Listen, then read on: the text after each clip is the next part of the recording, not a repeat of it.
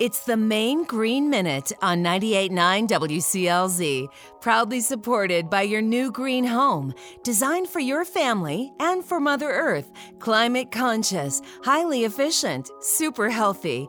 Douglas Ridge Eco-Conservation Neighborhood in Brunswick and at douglasridge.com. A dash of salt can improve the flavor of food. It can also be a safer alternative to commercial cleaning products in the right kind of recipe.